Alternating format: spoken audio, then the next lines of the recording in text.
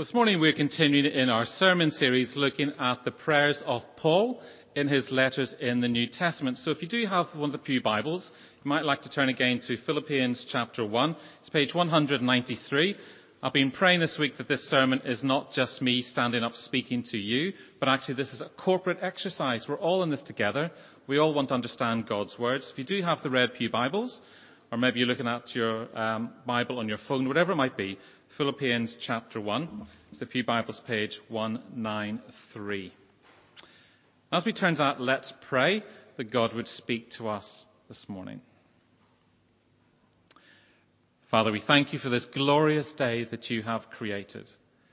And as the light shines through the windows of this church, we pray that the light of your word would come into our lives. Lord, may these be words of truth, words of encouragement, words of help in our Christian life. And we pray that now your Holy Spirit would move among us. Please show us your will, and please strengthen us to live for you. And we ask this in Jesus' name. Amen. So let me ask you a question this morning. Are you growing? Now, there might be several ways of answering that question. How dare you? Are you saying I look fat? I could mean, are you growing physically, both in height or in weight? You could answer, well, I'm quite well off, thank you very much, so I'm British and I don't talk about money. I could mean, are you growing in wealth and prosperity? You might even say, well, I'm trying to grow wiser. As I grow older, I'm trying to be a better person. I could be talking about trying to grow in emotional intelligence, in personal development. But this morning, Paul is asking us, and myself included, are you growing in your Christian faith? Are you growing spiritually? But this is not a guilt trip. It is not about making us feel bad. Feeling guilty is a terrible motivation to doing anything in the Christian life. Now, the Apostle Paul, he wants to encourage us, just as he did for those Philippian believers 2,000 years ago. He wants us to understand the full implications of the faith you do have in Jesus. If you're a Christian today, if you're trusting in Jesus Christ, you have full assurance that your life is hidden with God and we have eternal life. We are a new creation in Christ. Now let's just discover the full implications of what that means for us. I think part of the battle is being really honest before God. There's no point in pretense, no point trying to pretend that we're somebody we're not. If we feel spiritually dry and we're just hanging on by our fingertips, bring that to God. Be honest. If we feel a lack of faith when we pray, bring that to our Father and ask for his grace and strength. You see, Paul the Apostle is a man who understands the human heart. He was transformed from the murderous, violent Saul of Tarsus to Paul, the apostle of the risen Lord Jesus. He knows what it's like to have a life full of hatred and bitterness and then to be transformed by the love of Jesus. He knows about growing in a relationship with God, not content with mediocrity, never content with just bumbling along the bottom, but pushing ahead. In chapter 3 of this great letter to the Philippians, he says these words, "Not that I have already obtained this or have already reached the goal, but I press on to make it my own, because Christ Jesus has made me his own. Beloved, I do not consider that I have made it my own, but this one thing I do, forgetting what lies behind and straining forward to what lies ahead, I press on towards the goal for the prize of the heavenly call of God in Christ Jesus." See, this is the Apostle Paul. He wants us to push ahead, to strive, to push on for the faith in Jesus. I want us to consider this morning that it's not okay simply to say, I'm a Christian, that's it. But are you growing in your faith? Are you growing in your discipleship? Do we love Jesus more and more and more?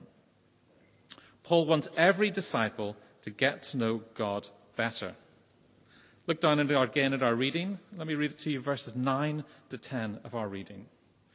And this is my prayer, that your love may overflow more and more with knowledge and full insight, to help you to determine what is best, so that on the day of Christ you may be pure and blameless.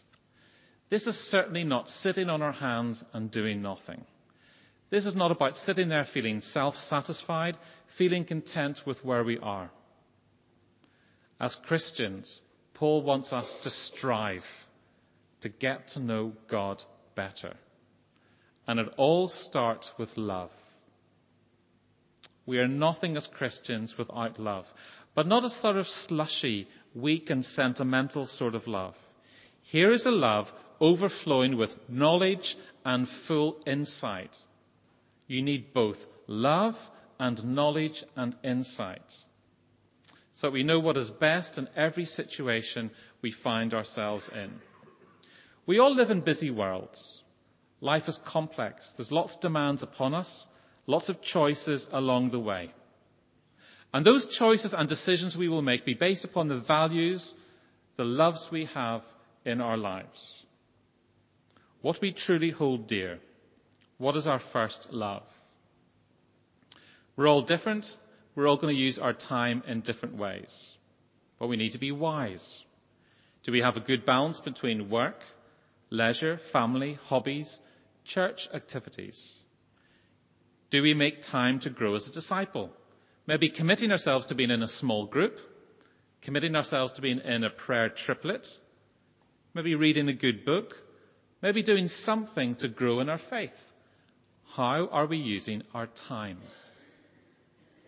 But maybe we also need to think about, well, what is best? What is the best in this situation, and do we need God's wisdom? It might look different when you're in your 20s compared to when you're in 60s or 70s or 80s. It might look different depending on your different personality. But Paul is talking about living a very wise and considered life, knowing what is the best course of action in every situation we find ourselves in. And that is not easy. We're all confronted with really difficult decisions to make. What is right as a Christian? Or think about our money. If we're loving, if we have knowledge and insight, what is the best way of using my money? Do I consider my own comfort above everything else? Does our faith ever impact how we spend our money? Are we prepared to sacrifice our own comfort and interests for the sake of others? Are we giving in a planned, prayerful way towards the church and the mission of the gospel around the world? When I was a curate, my training incumbent used to say, "Show me a person's bank statements and I will show you what they really love." That's a challenging thought, isn't it? What do your bank statements say about you? Do they show your priorities? Where your loves really are? Again, Paul's not trying to make us feel guilty. He's simply asking us to be aware of our responsibilities and our privileges as a Christian. Are we serving one another? Are we showing compassion, practical care for one another? We've been praying for the Middle East today. Will we practically care for those people? Are we growing as a disciple? That's the first thing that Paul wants us to understand. But he also wants us to understand not just growing, but are we being godly? Look down again at our reading, verse 10. To help you to determine what is best, so that on the day of Christ you may be pure and blameless, having produced the harvest of righteousness that comes through Jesus Christ for the glory and praise of God. We want to love with knowledge and insight. For what end? For what purpose? So we would live a life which is pure and blameless, producing a harvest of righteousness, as Paul so beautifully puts it. And did you notice twice in this passage, in verse 6 and verse 10, he talks about the day of Jesus Christ. In other words, that day when Christ returns to usher in a new age and call all of us to account. Now, this is one thing I've really noticed going through the letters of Paul in the New Testament. If you want to look at his prayers, they're always future-focused. We pray with a future in mind. Our lives now are to be lived in the light of Christ coming again. The future has got to make an impact on the present.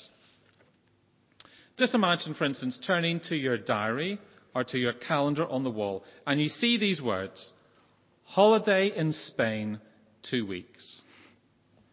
Wouldn't that make your heart sing? Wouldn't that put a bounce in your step? Wouldn't everything else seem bearable with that holiday on the horizon? Wouldn't life seem better if you knew you were going for 2 weeks to Spain? But imagine turning the page and it said, dentist, root canal surgery. Tell you what, that would not put a bounce in your step, would it? Unless you're a dentist. I think there might be a sinking feeling, a bit of dread, you might even groan. With that looming up with you, it's going to put a downer on everything else, isn't it? What you think about in the future is going to make an impact today in your life. Do we ever ponder the fact that one day this world as we know it will draw to an end? Life is not a history of cycle of events going on and on and on. According to the Bible, there is a road we're on, and it will end when Christ returns. A few weeks ago, I got my new diary for 2024. And you know what it's like when you get a new diary? You have to put all the different things in for the year ahead. All those different appointments, all those different dates you need to think of. Do we ever consider that that year may not finish? Do we ever really, really believe that Christ could come back and that diary will never finish? Every appointment, every date, every holiday, every booking is always provisional. One day, Christ will return. And if that's true, as we pray, it must have a future focus. And all the way through Paul's prayers in the New Testament, we find that future focus. How we pray must be going to an end point. Very soon we'll be moving into the season of Advent in the church calendar. And there's a really strong focus all the way through Advent, not just at the first coming of Jesus in Bethlehem as a baby, but his second coming as judge of all. In that season of Advent, which always gets trampled by all the razzmatazz and commercialism of Christmas, really strong, Christ will return. In verse 6 of our reading, it talks about our Christian journey will come to completion on that day. We're moving forward to that end point. But the church this morning is an outpost of heaven. It is a taste, a foreshadow, no matter how faint, of what heaven will be like. Because we'll meet together as the Lord's people and we will praise God forever. You've just come here for an hour today. Imagine what's going to be like worshipping with this bunch of people forever. The church is a foretaste, an outpost of that end day. So Paul encourages us to grow in our faith. He encouraged us to be godly. And I'm really pleased I got another G for this sermon. It's about glory. The glory of God. Look again at verse 11 of our reading. Having produced the harvest of righteousness that comes through Jesus Christ for the glory and praise of God. Paul wants believers everywhere to understand this is our ultimate goal, the glory of God. Life isn't meaningless. It's not purposeless.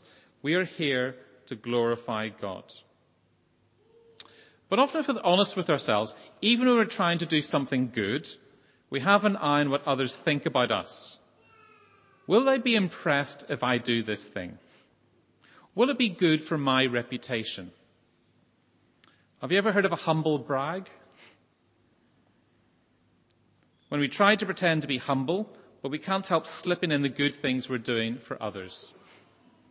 Even our very best things are sometimes with a view to somebody liking us or trying to appreciate us even more. It's part of our human nature. It bolsters our pride. It strokes our ego. But Paul this morning wants to take us on a very different journey. By very consciously pushing down our selfish pride and instead of glorifying God.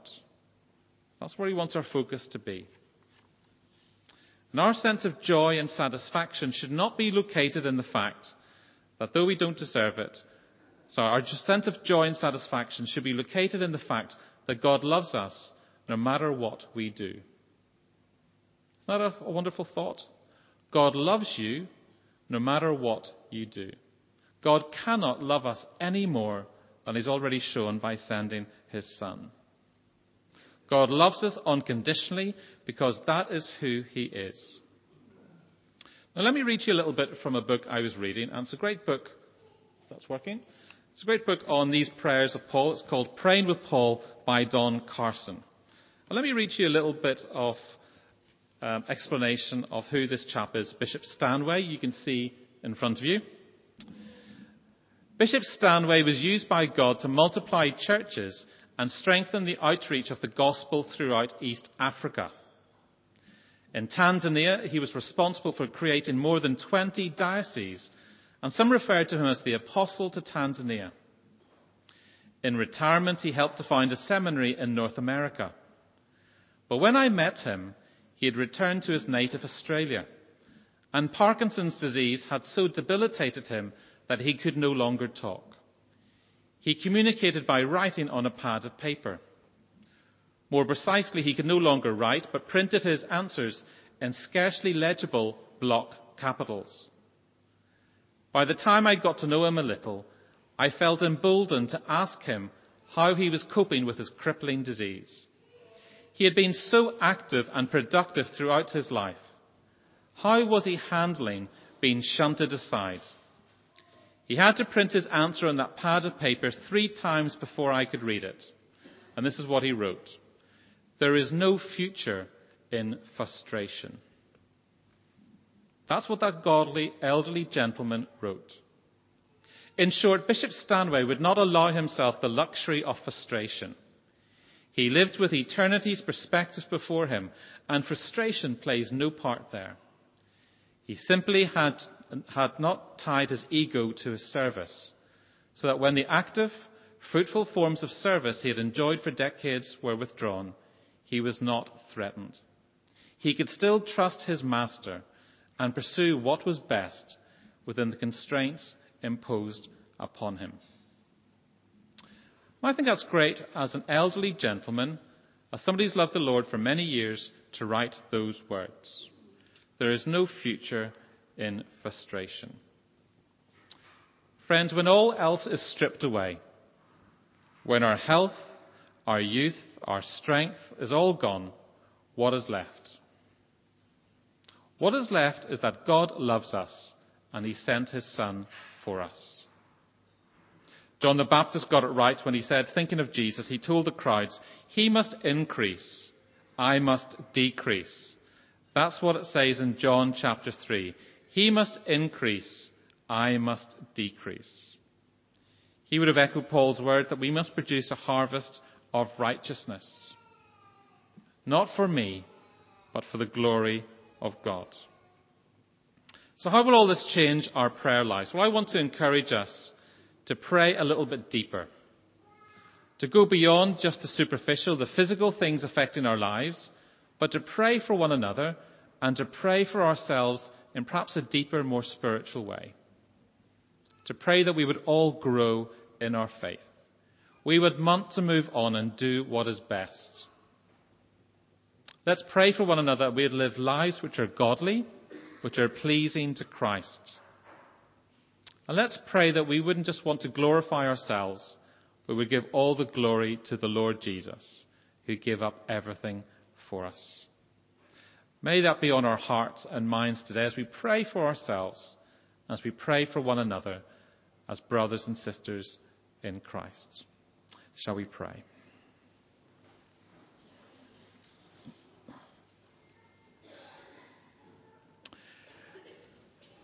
Lord God, I thank you that you know us and you still love us. We thank you for your love that is not dependent upon how we perform, on what we do or don't do. Thank you that your love for us sent Jesus to the cross, who gave up everything for us. Lord, help us to grow in our Christian lives, to know you more and more.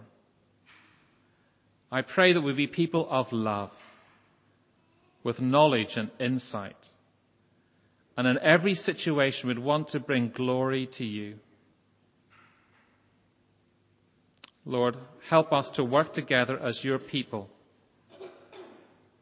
Help us to make progress in our discipleship. Lord, we thank you for this local church of St. Lawrence in Lechlade. We thank you that you bring us together in the gospel. May we encourage one another, love one another, and help each other live the Christian life. And we ask this in the name of Jesus, your Son, and our Lord. Amen.